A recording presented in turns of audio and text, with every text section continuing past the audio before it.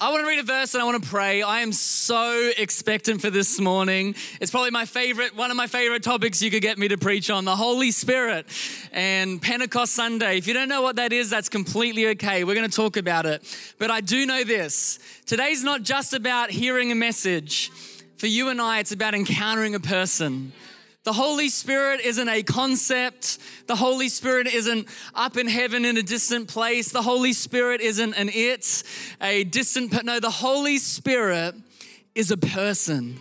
He is real. He lives within us. The Bible tells us when we give our life to Christ, He is here today and He wants to meet with you and He wants to meet with me in a more powerful way, I believe, than we've experienced before.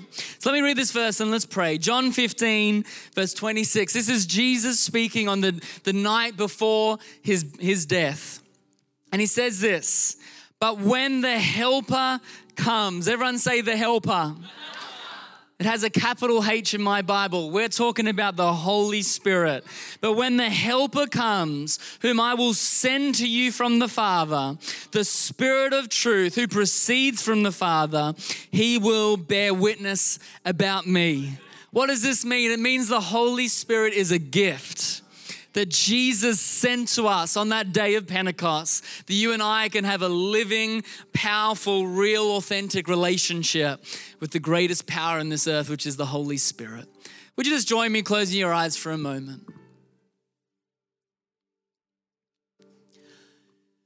Precious Holy Spirit, here this morning, I just ask that you would come as we talk about you, as we read about you in the Bible, as we hear about you. I'm asking that every person in this room, myself included, that we wouldn't just hear about you, but we would encounter you here this morning in a powerful way. We love you, Holy Spirit. We honor you. We want to know you more, and we welcome you here today. And everyone said, amen, amen. Well, thank you, Dad. You can grab your seat. Why don't you give a high five to the person next to you? Say, I'm glad to be sitting next to you. You're looking good today. Well, I'm wondering, this is frustrating for me. I don't know if you can relate to this when it's your birthday, it's Christmas, it's an anniversary, and you get a gift card. Does anyone have those gift card piles in your house of 5 to 10 where half of them are probably expired? Is there anything more frustrating when you don't access a gift card and you try to use it and they say it's expired and you're trying to be all Christian and not swear and you're trying not to punch them in the shin or whatever? I don't know about you, that's frustrating. And it's one of the most frustrating things in the world because we did not access the gift that was given. I don't know about you, I get guilt because someone paid that. And then I'm just like, man, I wanted to buy something with that money. But here's a little tip. Because of COVID, I have found you can use that as a good excuse because I couldn't go shopping for 3 years. So anyway, that helped me recently. But I thought, I want you to imagine a scenario with me that's similar to this, but maybe at a deeper level. I want you to imagine a father who was very wealthy and he had one son. And for whatever reason, this father's health began to diminish. He knew he was about to pass away. And he left a gift to his son. He left an inheritance of, let's just say, $10 million that was to his son. And as he passed away, the son heard of this inheritance, and there was a letter from his dad that had very strict instructions of how he could access this money. Very clear. It took a bit of work, these instructions. And so that son, he's thankful for it. It is now legally his. But how it's set up, he can't access it unless he does what his father instructed him to do. The first year he was hanging out with his friends. He got a bit lazy. He got his Xbox. He's playing Call of Duty. He's got his Netflix account and he's going through night action or whatever. And he gets a little bit busy. Then he starts just relaxing and going on holidays. And he's not doing the work his dad said to. He starts over the years. He starts chasing easy jobs because he needs money, but he's lazy. He hasn't put the time and energy needed. And I want you to picture this. Can you imagine this scenario? I know it's just made up, but this son goes his whole life living quite a poor life. He's struggling. He's going from job to job. He's just, he's stuck in his complacent ways. He's distracted by the things of this world. But maybe years went by at a time he didn't even realize the gift that was available to him. I want you to just think about that legally, it was his the entire time. He had access to it, but through his own decisions, his own priorities, and his actions, he never accessed the gift. The reality of his life did not align with what he had access to the whole time. And I believe that when we talk about the Holy Spirit, it can be similar. We come at Christmas and we learn about the gift that Jesus Christ was to you and I, that for he so loved the world, he gave his one and only son. But when it comes to Pentecost, we're talking about another gift that, as I read earlier, and we'll read again, Jesus sent to us. Let's go to John 14, 26, verse 27 together. This is Jesus speaking again, just earlier in the conversation. But when the Father sends the advocate. Now that word Pastor John spoke about last week, I won't go into it now, but it is an amazing word about who the Holy Spirit is in our life. When he sends the advocate or the helper as my representative, that is the Holy Spirit. He will teach you everything and will remind you of everything I have told you. I am leaving you with a gift, peace of mind and peace of heart. I want everyone to say again, gift. Let's start there, that the Holy Spirit is a gift given to you and I. We have been given the Holy Spirit. We have been given a helper. We have been given an advocate who fights for us. We have been given a comforter who comforts us in our times of need. We have been given a counselor who has the mind of Christ, who knows the will of God and can guide and discern our life. We have been given an intercessor in the Holy Spirit who prays for you and I and prays the perfect will of God. We have been given a guide and a teacher. You know, who hates making decisions here? I know my wife does, right? And I help her, but the Holy Spirit can help us make decisions. We have a guide. And I do wonder this, when you and I get to heaven, one day, will we pinch ourselves just like this son might have and maybe regret not fully accessing the power of what was given to us in the person of the Holy Spirit? And that's what I want to talk about today. Can you imagine that regret that we didn't fully access a relationship, fellowship, friendship, comfort, strength, what you name it, that we could have had because of the Holy Spirit within us? We may see the missed opportunity, as I said, of friendship, of fellowship, of communion with the Holy Spirit. But we are not those people, right? We're going to be a people who go hungry and are hunger after the Holy Spirit, who chase him, who want to know him, who walk side by side with him, in step with him. And I believe for me and for us, this is the adventure of a lifetime, getting to know the Holy Spirit and following Jesus Christ. And I just wanted to encourage us, there is so much more of the Holy Spirit to discover and to experience in your life and my life than we currently know. He is infinite. He is the highest power in all the earth. There is no power greater than the Holy Spirit. There's no demon, no angel, no man, woman, or child. There's no government. There's nothing, no sickness, nothing more powerful than the Holy Spirit, and he lives within us. The Bible says this, this blows my mind, that the same Spirit that rose Christ from the dead dwells and lives within us. Come on, who wants to access that kind of power, that kind of help, that kind of strength and courage? And that's what we're going to lean into today. And I just want to show, I'm speaking to myself here today. When none of us have arrived here, we can't be perfect at this, but my desire is today is you fall more in love with him and we leave this place, each of us with a deeper hunger to know the Holy Spirit. I want us to look at 2 Corinthians 13:14. And this is Paul's closing words to the church there, and he says this thing, I love it. He says, may the grace of the Lord, this was his departing words, to the church. May the grace of the Lord, Jesus Christ, and the love of God and the fellowship of the Holy Spirit be with you all. I think this gives us a little bit of a key here. We are following God. He's the Trinity. He is 3 in 1 and 1 in 3. But there's something so unique and special about the Holy Spirit. And what Paul is saying here, that his number one desire, the person of the Holy Spirit in your life and in my life, is actually fellowship.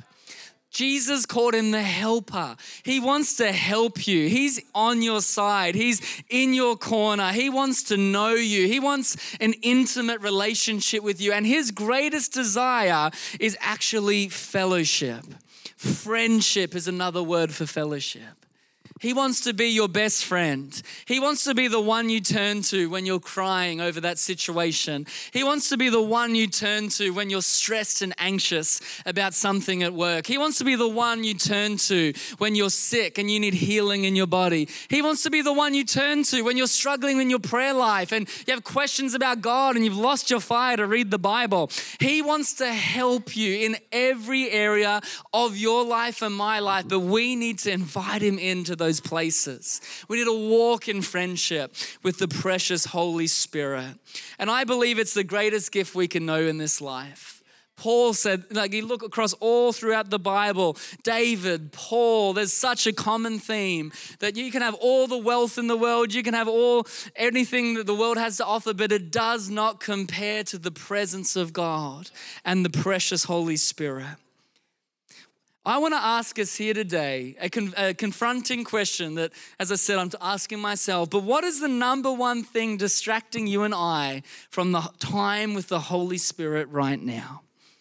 And that's what we're going to unpack a bit. But we're going to go through a passage of scripture. I brought my biggest Bible ever that I just realized is very hard with one hand. But why don't we all turn to John chapter 4. I'm going to be reading from verse 7. And we're going to look at the life of a woman from Samaria. And I love this passage of scripture because Jesus meets this woman in the most unlikely of places. And we'll walk through it, but just to give you a little bit of context. Number one, in the time when Jesus was alive, men didn't talk to women. That was actually quite disrespectful or just not part of the culture. But even more than that, to have a Jew speaking to a Samaritan. A Samaritan was a group of people who were not part of the Jewish culture, made this even worse. And it was like when people saw Jesus speaking to this woman, their jaws dropped. They could not believe that a Jewish man or Jesus would be talking to this woman who in that day of age, which is awful, was just so low in people's eyes. But I love the love of Jesus for her. And we're going to read from verse 7, a woman from Samaria came to draw water. So they're meeting at a well. Jesus said to her, "Give me a drink," for his disciples had gone away into the city to buy food. The Samaritan woman said to him, "How is that you, a Jew, ask for a drink from me, a woman of Samaria?" Even she was like, "What are you doing, Jesus? For Jews have no dealings with Samaritans." Jesus answered her, "If only you knew the gift of God and who is saying this to you, 'Give me a drink,' you would have asked him and he would have given you living water." I love that. Isn't that powerful? And I believe it's the same here today. If only you and I knew the gift of what Jesus wants to give to us here today. The woman said to him, "Sir, you have nothing to draw water with, and the well is deep." And back then, remember, we don't have taps and showers, right? This is how you had to get water, by walking to a well, getting water out of the well. "Where do you get that living water? Are you greater than our father Jacob? He gave us this well and drank from it himself, as did his sons and his livestock." Jesus said to her, "Everyone who drinks of this water," I believe he's talking about the water of the Holy Spirit. "Whoever drinks from the Holy Spirit will never be thirsty again." We're going to circle back to that, but that is powerful. "But whoever drinks of the water, I will give him, will never be thirsty again. The water that I will give him will become in him a spring of water welling up to eternal life." The woman said to him, "Sir, give me this water so that I will not be thirsty or have to come here to draw water again." If I can grab this, my mum told me I got a classic prop, Dan Frecker style. Thank you, Mum. So this woman, she's going to the well for a drink of water, which obviously indicates she is thirsty.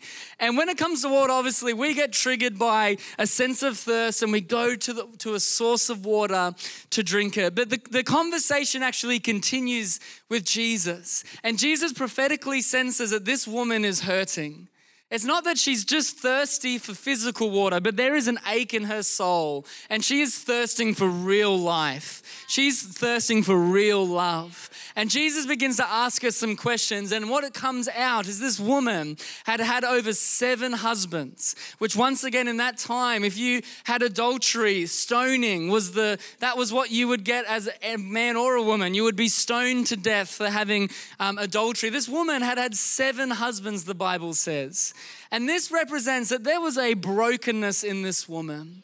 There was a need for love. There was a sense of rejection. And she would bring her jug and she'd go to a man hoping that this was the one who would love her and treat her with honor and respect. And then, she would be thirsty again. So she'd go to man number 2. Maybe this will be the one. He says all the right things. He bought me the flowers. But unfortunately, she drinks of that water. She's thirsty again. She goes from 3 to 4 to 5 to 6. And then Jesus finds her and she's trying to find water, but he discerns there's something deeper happening here.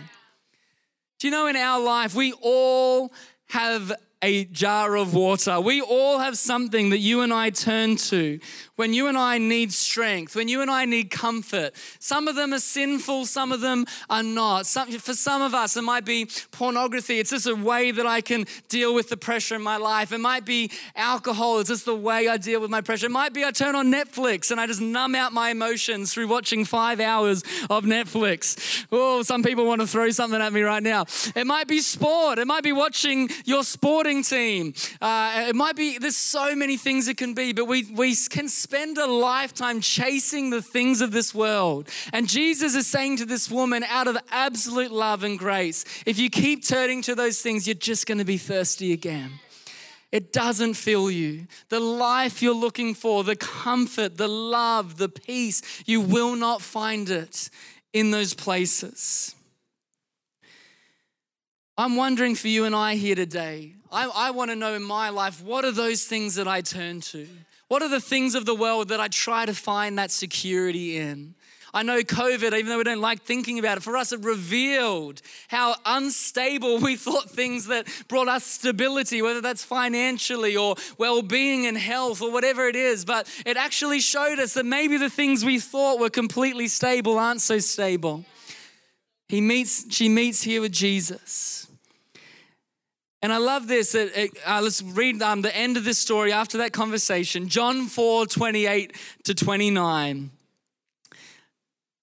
She basically accepts Jesus. She encounters the Holy Spirit. So the woman left her water jar and went away into the town and said to the people, "Come see a man who told me everything I ever did. Could this be the Christ?" And I absolutely love this because she had spent a lifetime trying to find this love in this life that like you and I have, like our friends do. And she encounters Jesus. And I don't know if you picked it up there, but what does the Bible says? She actually left this water jar behind. She did not need it anymore because she had found true living water. She had found Jesus Christ and the Holy Spirit, and she realized, I will never thirst again because of this gift that I've been given by Jesus Christ. So here today, I know for you and I that we can spend a lifetime searching for peace, for joy, for love, for hope, for comfort in all the other places, all the things the world has to offer. Basically anything that is outside of God. But there is only one place you and I can find true peace, joy, hope, and life, and that is in the presence of God and the life of the Holy Spirit. So here today, what is your water jar? What is God asking you to leave behind here today? And say, I've been looking in the wrong place. What is that, as I asked earlier, what is the number one thing distracting you from time with the Holy Spirit? Maybe that's your water jar. Maybe, as I said earlier, it's not even a bad thing in and of itself, but it's taking so much time in my life. Instead of praying at night, I'm spending 3 hours doing X, Y, and Z. What are those things? So what are we going to talk about here today? I want to talk about this concept of being filled with the Holy Spirit. Does the Holy Spirit ever leave us? The answer is no. When we give our life to Jesus, which, by the way, if you haven't done that yet, you're not in a relationship with God, I can't wait. I'm going to give you an opportunity a bit later on in the service. But does the Holy Spirit leave us? Like, what are we talking about here? The answer is actually no. When we give our life to Christ, the Bible says he makes his home in our heart and he lives within us. But and then there's a second moment where we get baptized in the Holy Spirit. And that's what happened on the day of Pentecost, where they started speaking in tongues unknown to them. The Bible says that flames of fire came into that room and a roar of a rushing wind, and they started praying in the Holy Spirit, praying in tongues, which I know is a bit weird if you're not used to that. But still, even after we are baptized, can he depart from us? No. Well, what are we talking about here? I don't know about you, when your fuel light turns on, what do you do? And I've learned there's two kinds of people in this world, right? And they genuinely marry each other. There's one person who instantly gets anxious and goes, we got to go straight to the fuel station. Oh my, you know what I mean? Like, yeah, give me a wave. Who's that person? Straight to the nearest fuel station. Yeah. And then there's this second crazy kind of group, like me. And I'm just like, I've taken this as a challenge. How far can I push it this time without running out of petrol? And who's that kind of person? Anyone relate to me? I have an old car. I can't wait till I get a new car where it tells me the numbers. I bet you I can get to zero. Bet you I can go past zero. But what are we talking about there? Like, our car needs to be filled up, and it's not a one-stop shop where you fill it up and she's good. We have to regularly come back and fill up our fuel tank to ride. And you know, this is what I've discovered about the Holy Spirit. It says this in Ephesians 5, chapter 18. Let's look at this together. The Bible says, do not be drunk with wine because it will ruin your life. Instead, be filled with the Holy Spirit. Paul is talking here to Christians. He's talking to the church. He's not talking to unbelievers right now. And what I'm taking from this passage, if we can be full of the Holy Spirit, we can also be empty of the Holy Spirit. Does that mean he's left us? No. Does that mean we're in tune to his voice and can hear him? Maybe not. When I find in my life, when I am full of the Holy Spirit, everything in my life just flows so much better. I'm in communion with him. I get wisdom from him. When I open my Bible, I can hear his voice. When I go to pray, I want to. I'm not just forcing myself to. When I come to church, it's a joy. When I, go to work and face challenging things, when I'm full of the Holy Spirit, even though I'm still a bit stressed, I just feel a peace through it. But then I have other seasons of my life where I feel a bit empty. That fuel light's going on. I'm going, Dan, you're not full right now. And I found for me, that's when I start to fight with my wife and I get all grumpy and things just go wrong and I'm up all night stressing and anxious and I'm watching Netflix for too long, whatever it is. I believe this, you and I can be full of the Holy Spirit, but I also believe we can let ourselves be emptied of the Holy Spirit. And we need to come and learn, how can I be in a place where I get filled with him, filled in the Holy Spirit regularly. And I love this. The Bible says, when it says, do not be drunk with wine, what are we talking about here? Is it just about alcohol? I don't believe so, even though that's good wisdom. Don't get drunk. Okay, thank you. It'll ruin our life. But secondly, what does wine represent? Well, the Holy Spirit is actually spiritual wine, spiritual oil. But I believe that when the Bible says, do not be drunk with wine, it's saying don't try to fill your soul with the things of this world. Instead, everyone say instead, be filled with the Holy Spirit. Be filled with the Holy Spirit. It's there that we find, it's the number one, in my life, it's the number one determiner of my peace levels. It's the number one determiner of my joy levels. It's the number one determiner of my hope for the future. It's how full I am with the Holy Spirit. And that's what I really want to lean in today as I finish, is it is our responsibility to be filled with the Holy Spirit. He is there. He's within us. He is available. He is desperately wanting us to spend time with him. But it's not his responsibility. Pentecost was his responsibility and he held it up for us, but now it's our responsibility. Are we going to be people who spend time with him and be filled with him? And our fellowship with him will follow us being filled with him daily. If we want to walk in step with him, if we want to have a life filled with his power and his presence in our life, I've discovered the only way is if daily I come to a place of being filled with the Holy Spirit in prayer. And that's what I want to talk about as I close. What are the 3 things we can do to be filled with the Holy Spirit? Will that be helpful? We're going okay today? And then we're going to pray for people. But number 1, I've just wrote down, it's not a list in itself, there's other ways, but 3 big things. Number 1 is time.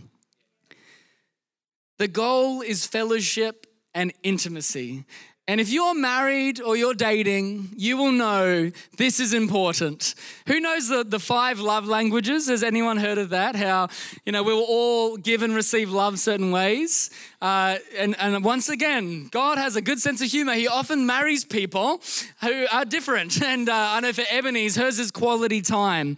And it's just like, that's so important to her. For me, I couldn't really give a flip about time. Like, that's not my thing. I like words. I like touch. And I remember when we were dating, I'm a words guy. So, she has poems coming out of her ears written by Daniel Frecker. They're so beautiful. I asked her to enter them into competitions, but she won't. I've sung her songs. I've recorded myself singing her a song, and oh my goodness, I can't believe she still liked me after that. It sounded like a dying cat. I've written her many, many love letters. She has a shoebox filled with about, what do you reckon, close to 100 cards and letters. And you know what's really annoying? She's like, yeah, that's kind of nice, but it doesn't make her feel loved. She's like, I want you to spend time with me. And like, if I want to grow my intimacy with Ebony, I need to spend time with her. Focused and undivided attention. And the Holy Spirit is the same. See, I could do everything else right. I could go to work and provide for her financially. I could go to the gym and give her some good 6-pack abs in the body of her. I could do everything else. But if I'm not giving her time, she's not going to feel loved. Our intimacy won't grow. We won't be connected. And I believe that intimacy is always created in the context of time. You cannot expect a friendship with the Holy Spirit if you're not willing to give him your time. And I wrote this down. There is no shortcut to being filled with the Holy Spirit. Oh, this one hurts because we live in a world where we're obsessed about what's efficient, what's quick. We can't even on Netflix watch the intros. Like, skip the intro. I can't watch that for 10 seconds. Like, you know what I'm saying? But the Holy Spirit, he needs our time. We need to slow down. Why do you think we have a world that's struggling so much with peace? Well, I believe this is a huge part of it. Is maybe we've lost the art of the ability to slow down. Give God our time. To go into that door, as Jesus said, to shut the door. Lock it. Let the kids fight and do whatever they want. Like, I'm locking the door. Whatever you need to do, just to get in that place with, hey, Jesus, Holy Spirit, you have my focus and undivided attention. That is where true fellowship comes. And what can distract us, separate us from the Holy Spirit? Well, as I've shared a few times, one is obviously sin. But there's a second thing which I believe is huge, and it's distraction. They're things that are good, they're not bad, but they just rob us of our time. These are dangerous things. They're dangerous because if the devil can't make us bad, he'll make us busy. And they both accomplish the same goal. They cut our separation to God. Isn't that confronting for us? And I want to encourage us here today. We'll all have a next step. But what's this one thing that you go, oh, that's just becoming a bit distracting in my life? That's pulling me away from time with the Holy Spirit. Now, does this mean we become monks and go live in the mountains and, go full John the Baptist and eat grasshoppers? No, that's not what we're talking about. But we're talking about, are we able to spend time with the Holy Spirit every morning? Are we able to, before we go to bed, just have that 15 minutes of worship music, just waiting in his presence? This is the key to our life, and it will change everything for you and for me. A famous man who was a great mentor to many pastors in America, he was asked, what do you think is the number one spiritual challenge right now? And he said this: hurry is the great enemy of spiritual life in our day. You must ruthlessly eliminate hurry from your life. So maybe here today, we've all got stuck a little bit in the ways of the world, which is hurried. It's fast-paced, it's distracted. But here I want to ask us, what do you and I need to start doing? Maybe for some of us out of today, we need to get back to that place of spending time with God every single morning, 7 days a week. Whether that's 5 minutes, 15 minutes, an hour or two. Maybe for some of us, we need to start spending time throughout the day. Maybe in our lunch break, just to go away for 5 minutes and to pray. Or before we go to bed, just to go turn worship music on and just spend time in His presence. What do we need to stop doing? What are those things we just need to go, all right, I need to pull the reins in a bit there in that area of my life? And how are we going giving time to the Holy Spirit? And in my life, I want to be honest with you, I'm not perfect at this, but I have made a determination in my heart. If anything gets between me and God, I'm just going to eliminate it. Whether it's good, bad, or ugly, there's nothing that is worth coming between me and God. Number 2, everyone say wait. So we're going to give Him our time. What are we going to do in this time? Let's read this quickly in Acts 1, verse 4-5. And this is the day of Pentecost. And while staying with them, He ordered them not to depart from Jerusalem. Another translation says to wait in Jerusalem and to wait for the promise of the Father, which He said, you heard from me, John baptized with water, but you will be baptized in the Holy Spirit.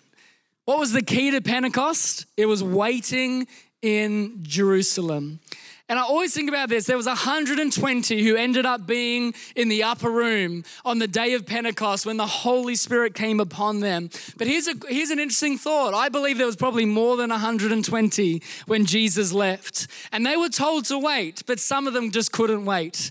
Imagine being someone who was there at the start but then got distracted by life and walked out of that upper room. Imagine being someone who went back to their hometown. Imagine being the 121st person who the day before Pentecost decided to leave because he was impatient and couldn't obey God saying to wait. It was an active waiting. But when we study the Holy Spirit, as I'm sharing, there's different ways we can access Him, but there is a huge theme of waiting on the Holy Spirit.